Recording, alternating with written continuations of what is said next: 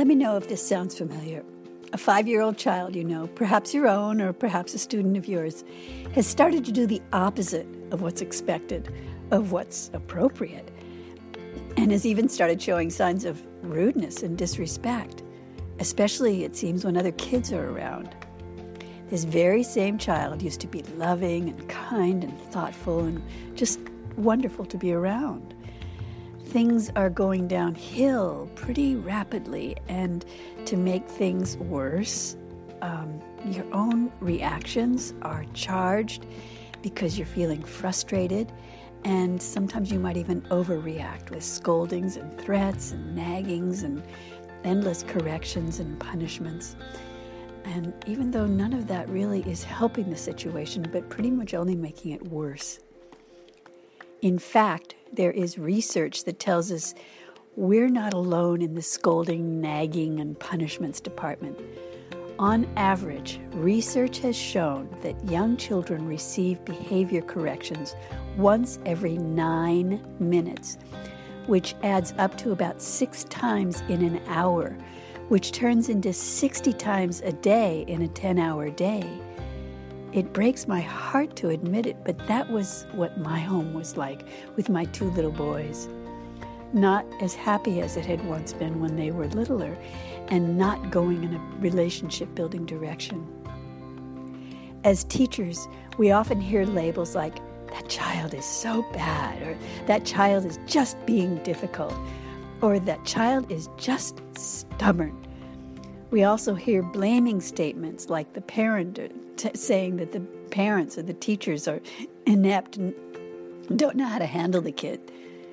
But according to a book that I have great respect for entitled Hold On to Your Kids, written by Gordon Neufeld, PhD, and Gabor Mate, MD, there are much more helpful answers than assigning negative labels, which is what this episode of the Big Picture Social Emotional Learning Podcast will be all about. Welcome. My name is Nini White, and I would gladly trade places with you right now because I made so many of the mistakes that Neufeld and Mate's book could have spared me from. This episode is dedicated to all the teachers and parents who are ready to reclaim their rightful place in the healthy, balanced growth and development of the children in their care.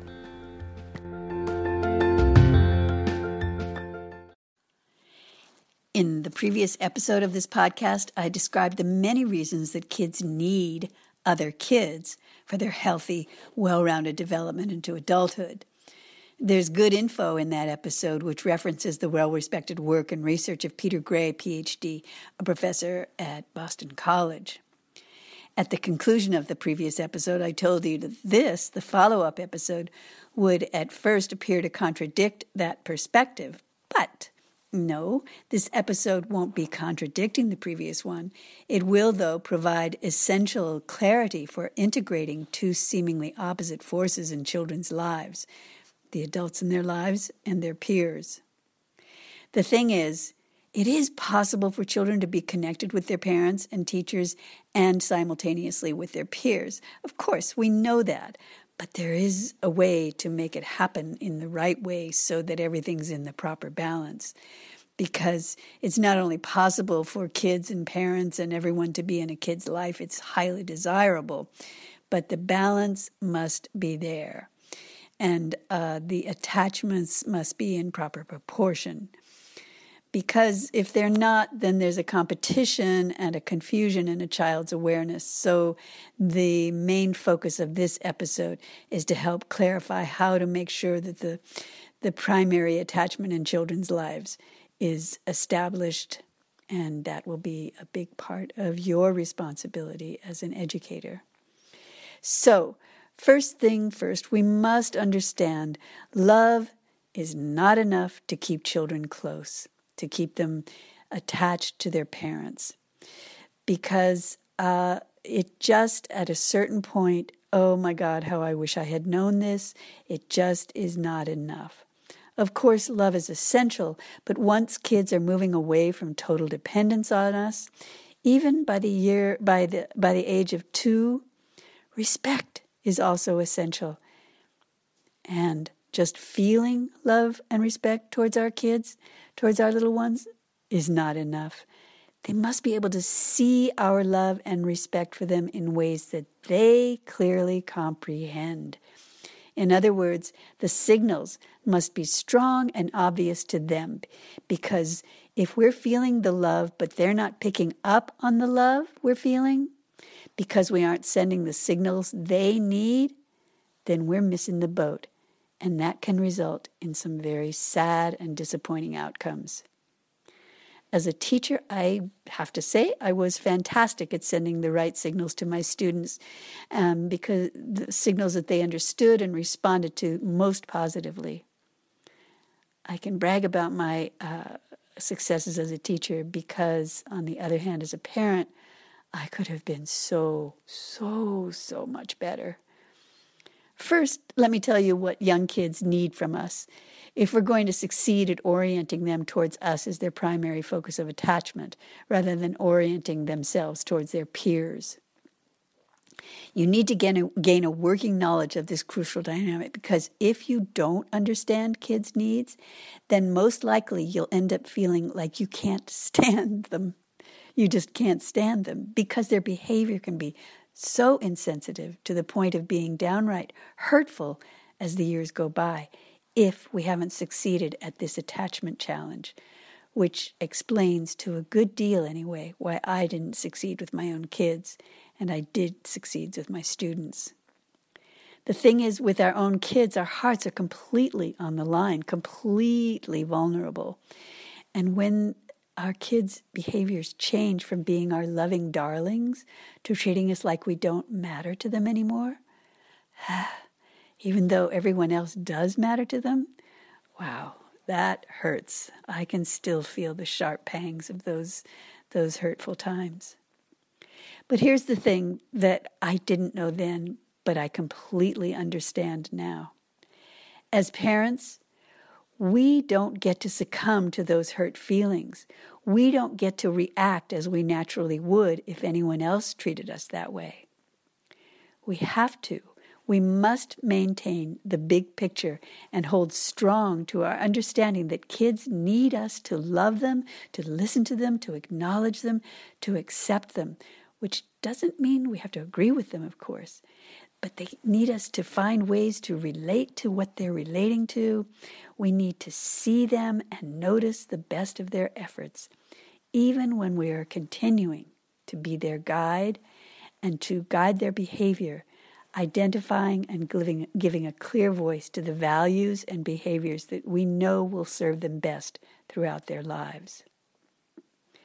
It might, or more likely, it will look like they're ignoring us much of the time. And we cannot take that personally, because, in fact, what we say to the kids in our lives does go in, even if they're not acknowledging it. It's completely unfair, and it's so frustrating, but we just have to know that to be a fact. This is where I got so hurt and often retreated into feeling that I was completely incompetent as a parent and just would give up. And those were the times when my kids needed me most. I'm sharing this with you because my sadness won't be a total waste if others gain some benefit from my mistakes. It is also small relief for the sadness I feel that when my kids were little, marketing practices and cultural values had been shifting away from traditional values in ways that seriously undermined most parents' confidence in their ability to properly parent. So I wasn't alone, but the real question you're probably asking now is, why, since the main audience of this podcast is early childhood educators, am I going into all these details that are much more relevant for parents? And what does that have to do with my young students' social emotional learning and life skills development? I'll answer the second question first, which will also answer the first question. The way that parents are relating to their kids, your young students, is going to make a big difference in how those young kids will be relating to you and to their peers in your class. If you can spot the mistakes that parents are making unwittingly and compensate for those mistakes, you can and you will be making a real difference in those kids' lives. A tall order, I know, but welcome to your life as an early childhood educator. In the book, Neufeld and Mate describe 6 ways to build attachment with kids in our care. They're definitely worth looking into, but for now I'm going to focus on the one that was most natural and resulted in the most rewarding outcomes for my students and me. Attention and interest are powerful primers for connection and healthy attachment. How we show attention and interest in ways that are most meaningful to kids? It's in ways that it has to be in ways that really sink in for them and get them wanting more from us. If you thought about it for 2 seconds, I'm sure you could answer how we can do that, as well as the author answered that question. The ultimate gift of our attention and interest is given when we make children feel invited to exist in our presence exactly as they are. Exactly. Our challenge as teachers is to provide legitimate invitations or opportunities to be exactly who they are on a consistent basis. These invitations or opportunities must be too desirable, too rewarding on one level or another to be turned down. Opportunities that no peer can provide, but opportunities that can be shared with and amongst peers with you. Researchers have identified emotional warmth, enjoying, and delighting at the top of the list as effective activators of attachment. If we have a twinkle in our eye and genuine warmth in our voice, we invite connection that most children will not, that they most often cannot turn down. When we give, and we're consistent with those invitations and opportunities. When we give children signs that they matter to us, most children will hold on to the knowledge that they are special to us and genuinely appreciated by us. And that is how healthy attachment is built, guarding children from misplacing their need for primary attachments onto their peers. When kids relate to us as a primary attachment, the values and the guidance we've provided will guide them even when we're not in close proximity to them, which is the real nurturing potential of what healthy primary attachments can provide.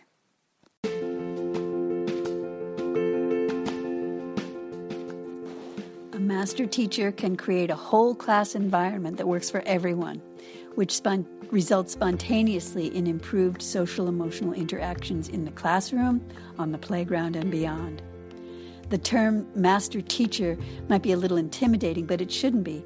It's just a matter of practice with universal principles to which we all relate. We always have, even when we ourselves were kids. And the kids in our classes relate to the exact same universal principles.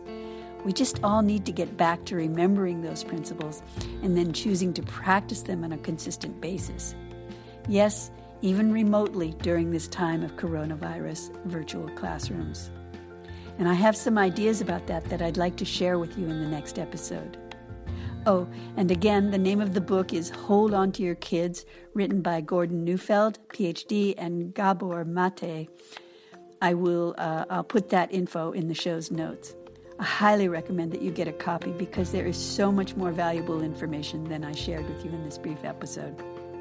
Until next time, all my best, and please continue to stay well.